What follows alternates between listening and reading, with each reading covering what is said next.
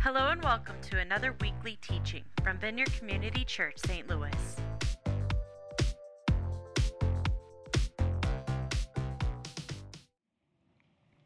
All right, so insecurities, what a fun topic. And so when I'm talking about insecurities, what I mean are situations like this, right? And so this is just a sampling. Clearly there are many, many more.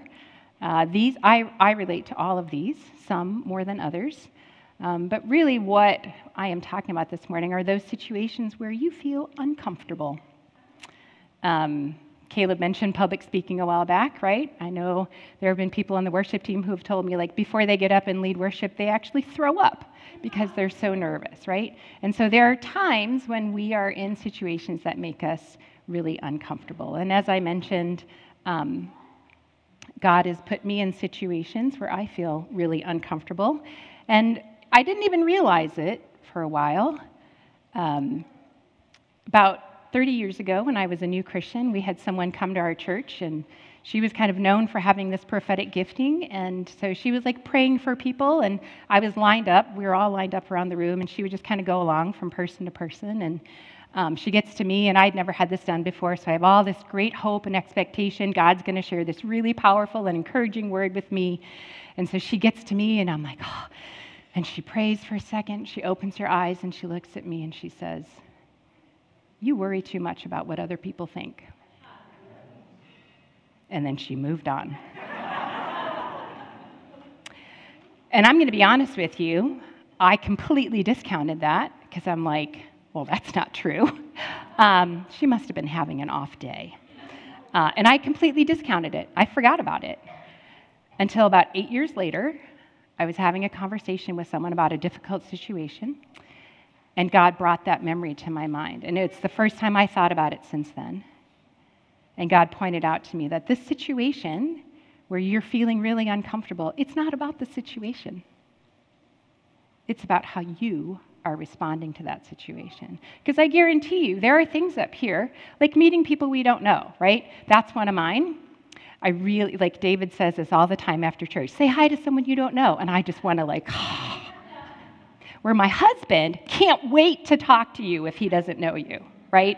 Like we go places, we were stranded in the airport. I'm in line, like our flight was canceled. I'm in line trying to get us a new flight. I turned around, he's like talking to people, random strangers in the airport. I would never do that, right?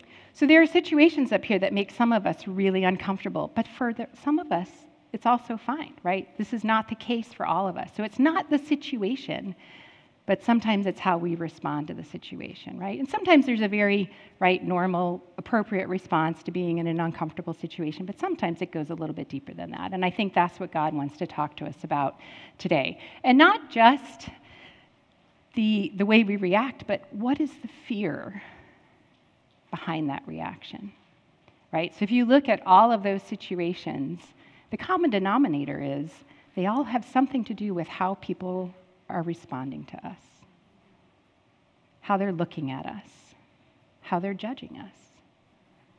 Like in some cases, you're asking to be judged. You're in a job interview, you're asking to be judged, right? But in some cases, you aren't. But people are doing that anyway, right? And so what is the thing? What is the fear that is being pushed on when you're in that situation? And so for me, I'm just going to tell you, one of my biggest fears is that you will realize that I'm just not smart enough.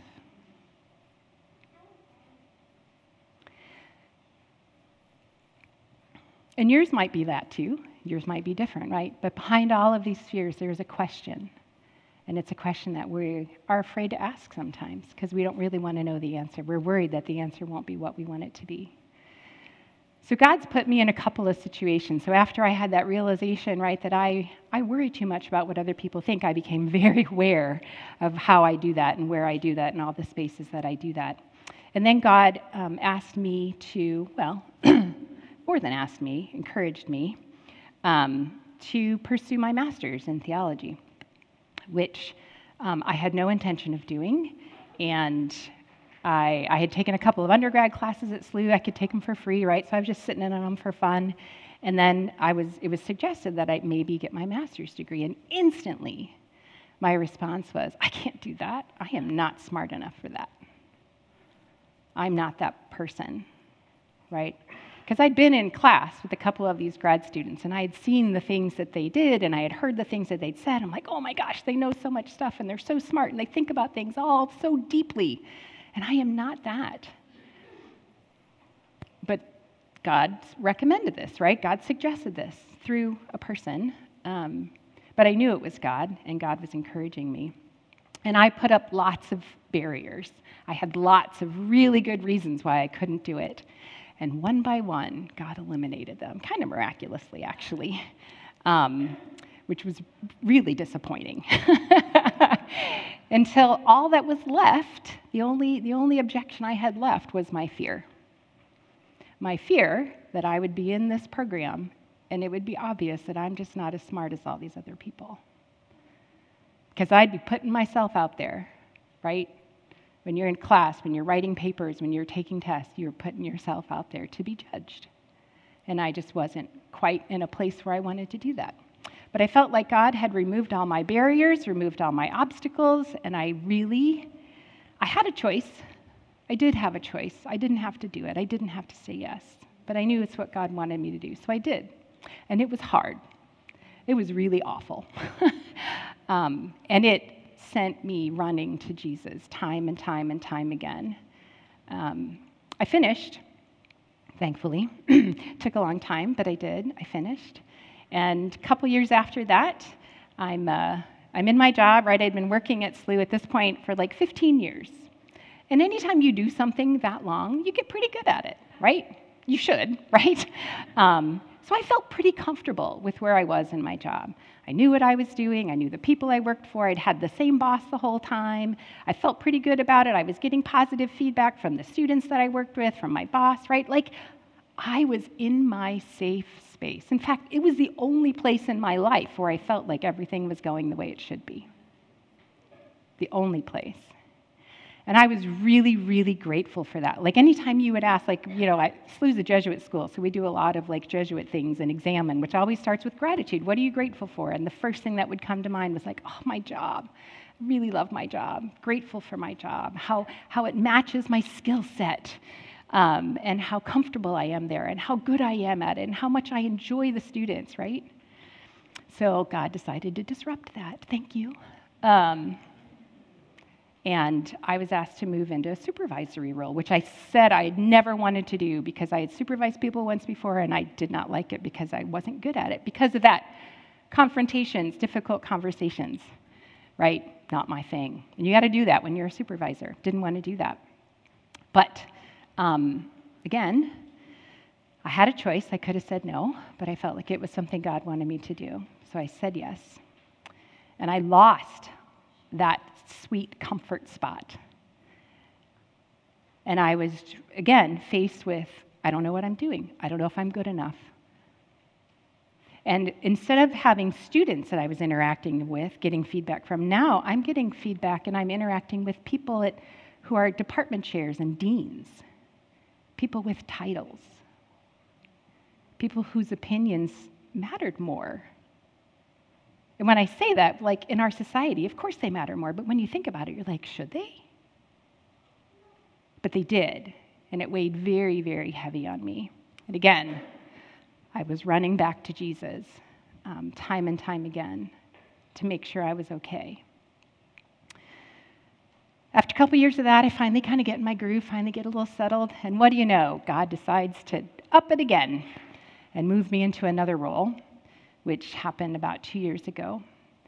And this role was something even more off my grid because it was kind of a new role at the institution. So nobody even knew what my job was. So I sure didn't know. The person who was in it before retired, so she wasn't even at the university anymore, so she couldn't even help me.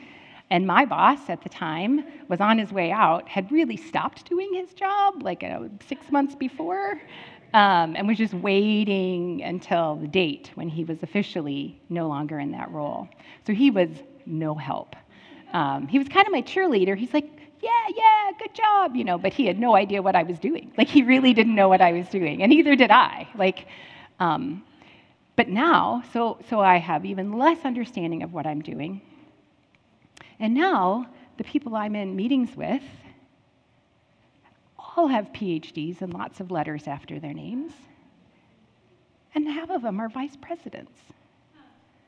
So if I was worried about what a department chair thought, now I'm completely freaking out. And completely and utterly out of my realm and so far from my comfort zone that I don't even recognize what a comfort zone looks like anymore, right? So perhaps you have been in some situations where you're out of your comfort zone, or maybe you haven't recognized those yet. Maybe that's something that God wants to share with you today, or the fears behind some of those comfort zones. But when we are pushed out of our comfort zone and into these spaces, we do a couple of different things. We tend to fall on one side, we avoid and withdraw. I'm so good at this, so good at avoiding. Limiting experiences. No, I'm not going to apply for that promotion. No, I'm not going to go for this grad program. I don't want to put myself out there, right? I'm not willing to risk the uncertainty of how this is going to go. Distractions. Hello, cell phone. Hello, games. Hello, Netflix, right? And our drug of choice. We numb. We numb ourselves to the discomfort, right? Which when I am in this discomfort, I feel it in my body in a different place than I feel other things, right? So David was talking last week about anxiety. When I'm feeling anxious, it's right here. I feel it. When I'm feeling uncomfortable and judged, maybe, it's here. It's in my neck and in my shoulders. And this has taken me years to kind of recognize, and I encourage you to pay attention to how you feel, how your body is reacting. God created our body, mind, and spirit. They're all connected. They're not separate things. They all influence each other. And we can learn a lot by noticing those things, right? So I noticed it this week. I'm like, oh, my neck and shoulders are tense. I haven't noticed that in a long time. Oh, I'm feeling insecure. It's different than anxiety. Because this, I think, really what I'm doing is like I'm trying to be like a turtle and pull my head back in my shell, right? That's what I'm doing. So we can avoid, right? We try to just avoid it, not deal with it, not confront it, not be in its presence. Or we do the opposite, and we overcompensate, right? And we prove to you that, no, I am smart enough. Like, I'm going to make sure that I do super, super well on this, and I'm the best that I can be so that you don't recognize, I'm going to work so hard that you don't recognize that I'm lacking in some way. Or I'm going to make sure you see all the things that I do right so you don't notice the ones I'm not good at, right? I'm going to highlight these things that I do well. Or I'm just going to pretend. Like, I did a lot of this when I got put in this job, went out, bought all new clothes, and I started wearing makeup again. And I started to convince myself that, oh, you're just, fitting in with everybody else. But I knew what I was doing. I knew I didn't belong there. Well, I felt like I didn't belong there, right? I wrote in my journal so many times, I feel like a kid at the grown-ups table. I don't belong here. I don't have a PhD. Everybody else in the room has a PhD. So like even on paper, I don't belong here, right? But maybe if I put makeup on, I'll at least look like I belong here. And maybe I can fake it. If I look like I know what I'm doing, maybe they won't notice that I don't actually know what I'm doing. I'm just going to pretend for a while. But these things will bring you a little bit of relief. But it is temporary and it is fleeting. But it's a false sense of relief because it actually feels like it's doing something, because it is. But it's temporary and it's not lasting. And it doesn't really answer the question that you have, right? That deep-seated question that you're afraid to ask. Am I good enough? Am I smart enough? Am I pretty enough? Am I capable? Right? All these questions that we have. But I think all those questions come back to what we really want to know, which is that we are deeply loved for who we are, and not what we do. And when we focus on working really hard to prove that I am good at this, then we just sidestep this altogether and we think as long as I can do a really good job, that results in me being loved. Which is kind of ludicrous, right? But we do it, don't we? But success and love are clearly not the same thing. But somehow we align those things and we work toward them. So we look to the world to answer that question for us. We look to other people. And they're not going to be able to answer it. Yet we keep trying to get the world to answer that question for us. We keep asking them. And when I was preparing this teaching, I had a whole other teaching prepared. Completely different scriptures, a whole other direction. And Danielle and I met to talk about it, and she's like, oh, no, you can't do that. I'm like, oh. That is exactly what happened. I'm like, oh, okay. I'll save this for another time. So I went back through my journal from the last couple years to see, okay, God, what have I learned from this really, really difficult spot that I'm in, where my insecurities are challenged every day? What have I learned? And I noticed in my journal, again and again and again, every third page, I wrote this down. Listen to your shepherd and not the other sheep. And I had forgotten that. Isn't that crazy? Even though God told me every third day, listen to your shepherd and not the other sheep. Because that's what I was doing. I was looking at all these other sheep. Because here it is. In the kingdom of God, there's one shepherd, and the rest of us are sheep.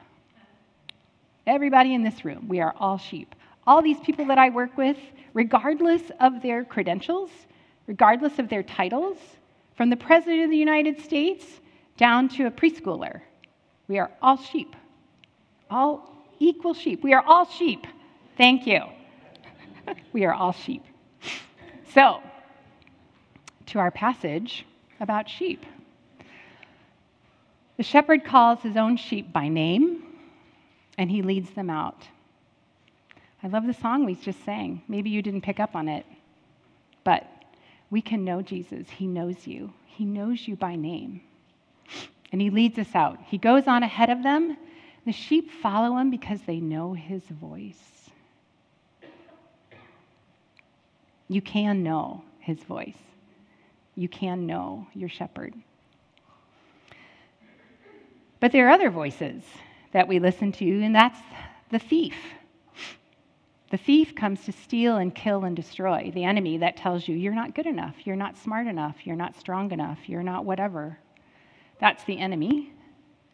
The thief coming to steal, kill, and destroy. But Jesus, our good shepherd, has come that you might have life and have it to the full. I assure you, avoiding these difficult, uncomfortable situations or overcompensating for them does not bring you life, definitely does not bring you life to the full. It is not truly living. So Jesus says, I am the good shepherd, and I highlight the word good here because he doesn't just say, I'm your shepherd. He's a good shepherd. There are bad shepherds out there. He's a good shepherd, and that's important. I know my sheep, and my sheep know me, just as the Father knows me, and I know the Father. Now, how well do Jesus and the Father know each other? Pretty darn well. Right? It's the Trinity. They're all connected. So the shepherd can know his sheep, and the sheep can know the shepherd just as well as Jesus knows the Father. You can know Jesus as well as he knows the Father.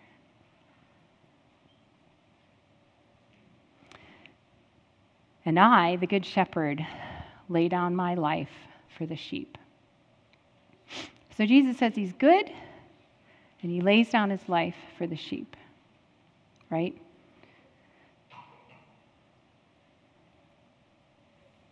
If you needed some kind of proof that your shepherd was good, there it is. He died for you. He chose to be humiliated and tortured and died for you. That's how good he is. Scripture says, greater love has no man than he that lays down his life for a friend. There's no greater act of love than that. Psalm 23 tells us that the Lord is my shepherd. I will not be in need. He lets me lie down in green pastures, and he leads me beside quiet water. He restores my soul. That's what I needed. Every day when I'm in this space where I'm constantly being challenged, I need Jesus to restore my soul. And he wants to do that. He wants you to know, and he wants to take care of you and provide for you, give you that living water that Jesus talked about with the woman at the well. He wants your soul to be at peace. That's the goal, that your soul will be at peace. During that time when I was in the master's program, I think this was around that time, I spent a lot of time just kind of pressing into Jesus and asking him, what is my name? What do you call me, right? I know the name my parents give me, but what is the name that you have for me, Jesus? And that was a really, really powerful time. And part of my name has the word beloved in it. And it sounds trite and simple, but it was really powerful to me to know that I am beloved. You are all beloved. You are loved in a powerful way. Not the way that anyone in this room or anyone on this earth loves you, but in a whole other level of love. And that love brings some really important things. And this was a passage that God gave me during that time. In Deuteronomy, let the beloved of the Lord rest secure in him, for he shields them all day long, and the one the Lord loves rests between his shoulders. So this is a picture of one of our stained glass windows at the Waymakers. And this is the image that I have when I read this passage, is this lamb that knows its shepherd, knows its voice, knows it is well cared for, knows that it is safe, it is protected from enemies, knows that it is beloved. And through knowing that, it can rest secure, which I just thought, oh, so beautiful. I didn't even plan this. I'm talking about insecurities, and God gives me a passage that has the word secure in it. Like, it's that love. And knowing that you're loved, knowing in your knower that you're loved, brings that security. And when you have that security, you can rest, like completely rest.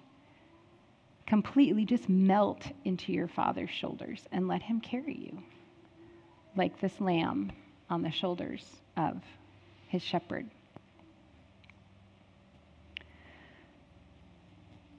So, how does Jesus restore our soul? How did he do it for me? I had to get to know God's voice. You can't follow his voice unless you know it, right? And that just takes time. And it takes effort. It takes getting to know your shepherd. And that doesn't just happen on Sunday morning. That happens all throughout the week through activities that you do. For me, it changes day to day, I'll be honest. Sometimes it's a daily devotion, sometimes it's worship music, sometimes it's someone praying for me, or talking to another Christian about a situation and them kind of pointing me back to Jesus or highlighting things that Jesus is doing. There are a lot of different ways that God chooses to speak to you and reveal himself to you. This is God's revelation. He wants you to know him. And it's not hard. It just takes some time and a little bit of effort. And then once you know his voice, you have to choose that that's the one you're going to listen to. Caleb said that the work here is believing. The work in this series is to believe. Once you hear your shepherd's voice, do you believe it enough to follow him? To follow him into the wilderness, to follow him into a dark and very scary place? Do you believe him enough to do that? And this is the most important thing that I have learned. So I've been fighting this fight for a good 15 years, right? Where God has put me in a position where I am like pressed up against this thing. And I would love to tell you that Jesus has healed me of this and just lifted this insecurity away from me. And in fact, when I started this teaching, I'm like, I can't do this teaching because I haven't figured this out yet. I'm not healed. Like somehow we heal ourselves. Another one of my things. But I was assured, no, actually, you have figured it out. Jesus doesn't always just take these things away from us. But he does walk with us in them. And he does walk alongside us. And he does lead us. But it requires us spending time with him. For me, it's daily. I can go maybe 2 days without it, but once I get to day 3, I feel it. I start doing this again. And I need to sit with my shepherd. And I mean really sit and listen. I don't mean just read through something and check it off. I mean sit and be willing to be very, very present, be willing to cry. That's usually how I know I'm in God's presence. I start crying. I'm like, okay, it's been a while. Yep. You can't store it up. Like the manna in the wilderness. He could have given them a week's worth of food or a month's worth of food, but he didn't. He gave it to him every morning, right? And so I think for most of us, it requires us going to him every day. For me, it's in the morning. For some people, I know people that it's multiple times a day. That's what the daily office is, right? It is like little readings that you can do throughout the day. We need that, right? Because the world is over here, the enemy's over here, and it's very loud. It's like a toddler throwing a tantrum. Pay attention to me, pay attention to me, and you can't ignore it, right? But you can balance it with the words that your shepherd has for you. So I do have a video, and if the video works, will the video work? Right now.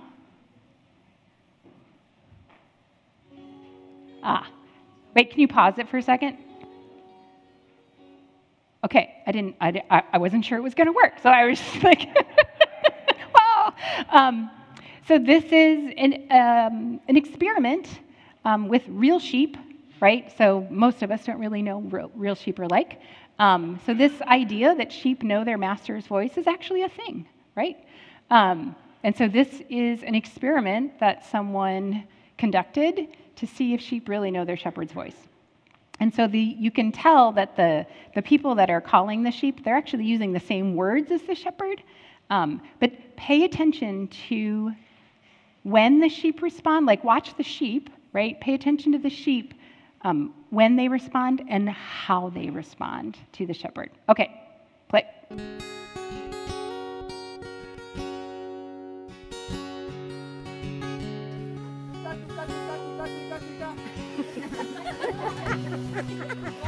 One more time. Oh, one is.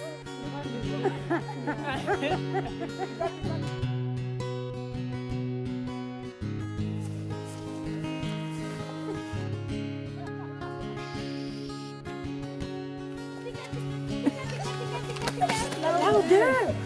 Tika, tika, tika, tika! Tika, tika, tika, tika! Tika, tika!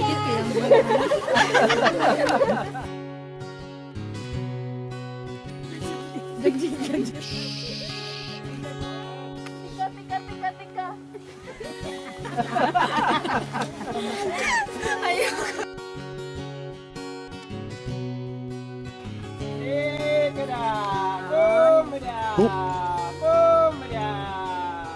Look at them, look at them.